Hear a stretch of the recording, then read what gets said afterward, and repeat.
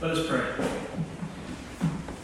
Oh Lord, thank you for your grace and your love and your mercy.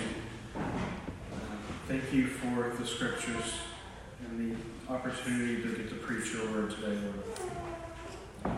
We thank you for everything that you do for us and how you maintain us and sustain us. In the name of the Son, amen. I assume many of us have been invited to a wedding and had to go out and buy something to wear. I know I have. I also feel safe in assuming that none of us have ever been invited to a wedding and the father of the groom himself gave us an outfit at the door. At least not an earthly wedding, because in the gospel reading for today, we heard about a great feast that isn't merely a feast, but is in fact the story of Israel's relationship with God, told in a parable that echoes a prophecy in Isaiah. In Matthew 22, verses 2 through 4, Jesus says, "The kingdom of heaven may be compared to a king who gave a marriage feast for his son, and sent his servants to call those who were invited to the marriage feast, but they would not come. Again, he sent other servants, saying, 'Tell those who are invited, behold, I have made ready my dinner. My oxen and my fat calves are killed, and everything is ready. Come to the marriage feast.'"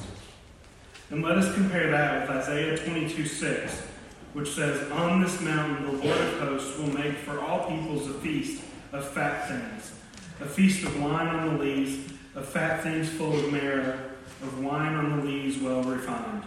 And even our psalm reading for today, Psalm 23 says, "Thou preparest a table before me in the presence of my enemies. Thou anointest my head with oil, my cup overflows."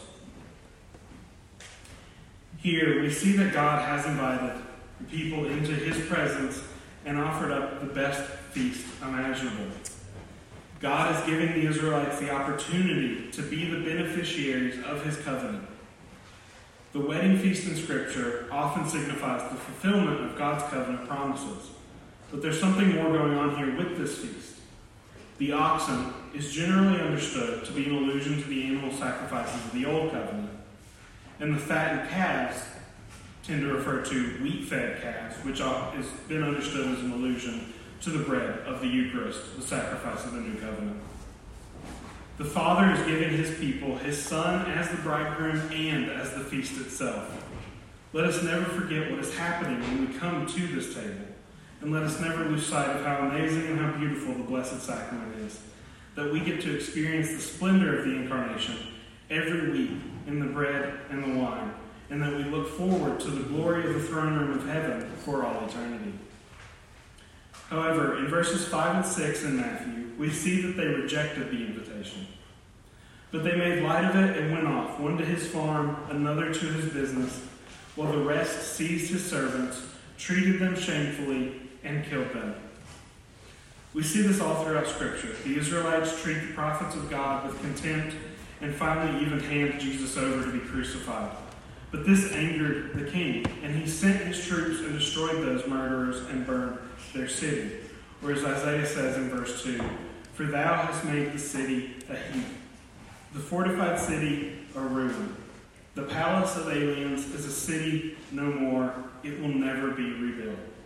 And at least to me, this comes across as a prophecy of the destruction of the temple and the siege of Jerusalem in 70 AD, signifying that God's covenant with the Israelites is over and fulfilled, and he has begun grafting in the Gentiles. Matthew 22, 8 through 10, Jesus says, "Then he said to his servants, 'The wedding is ready, but those invited were not worthy. Go therefore to the thoroughfares and invite to the marriage feast as many as you find.' And those servants went out into the streets and gathered all whom they found, both bad and good. So the wedding hall was filled with guests." So far, we've seen what this wedding feast is and how we as Gentiles received an invitation. But how do we get in? If we turn back to Matthew 22, verses 11 through 14, Jesus says, "But when the king came in to look at the guests, he saw there a man who had no wedding garment. And he said to him, "Friend, how did you get in here without a wedding garment?" And he was speechless. Then the king said to the attendants, "Bind him hand and foot and cast him into the outer darkness. There men will weep and gnash their teeth, for many are called, but few are chosen." So what could we possibly understand this wedding garment to be, if not the sacrament of holy baptism, in which we put on Christ and are made righteous in him? Psalm 23, verses 2 and 3 show us this when David said, "He leads me beside still waters. He restores my soul. He leads me in paths of righteousness for his name's sake." For his name's sake. Why would the Father be confused how a wedding guest entered the feast without a wedding garment if he wasn't hanging them out at the door himself? Baptism isn't something you do, but is done to you in the name of the Father and of the Son and of the Holy Spirit. And how glorious that is that he leads me in paths of righteousness. Not my righteousness, but his righteousness.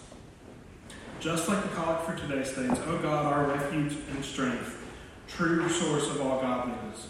We are only admitted to the feast because the Father deemed it so, because the Father sent the Son to live and die and rise again for us, because the Father bestowed his gift of grace on us in our baptism, because the Father offers his Son to us again and again in the sacrament of the Holy Eucharist. And if that doesn't lead you to rejoice, I'm not sure what will. Because after you've been invited to a wedding, you get to the wedding, you enjoy the feast of the wedding, what else is there left to do but rejoice and celebrate the union you have witnessed? In St. Paul's epistle to the Philippians, chapter 4, verses 4 through 7, Paul reminds us to constantly rejoice in the Lord because he is the one who has provided everything for us, and he will continue to provide for us. Rejoice in the Lord always. Again, I will say rejoice. Let all men know your forbearance. The Lord is at hand. Have no anxiety about anything, but in everything, by prayer and supplication, with thanksgiving, let your requests be made known to God, and the peace of God, which passes all understanding, will keep your hearts and your minds in Christ Jesus. Indeed, even though I walk through the valley of the shadow of death, I fear no evil, for thou art with me, thy rod and thy staff, they comfort me. And again, looking at Isaiah 25:1, O Lord, thou art my God. I will exalt thee, I will praise thy name, for thou hast done wonderful things. Plans formed of old, faithful and sure. I can think of nothing more comforting than knowing that I carry the name of the Son of the King of the cosmos. The Father cares about me so much that he invited me to the wedding of his Son, and he clothed me in his righteousness, and he nourishes me with a feast beyond my comprehension. So I leave you with St. Paul's words in Philippians 4, 8, and 9. Finally, brethren, whatever is true, whatever is honorable, whatever is just, whatever is pure, whatever is lovely, whatever is gracious, if there is any excellence, if there is anything worthy of praise, think about these things. What you have learned and received and heard and seen in me, do, and the God of peace will be with you. Let us pray. Lord, thank you for the sacraments of baptism and communion. Thank you for sustaining us in your grace through these physical means that you have given us. Lord, help us never forget the sacrifice that you made for us and that you provide yourself for us every week at the table. We thank you and we praise you. Amen.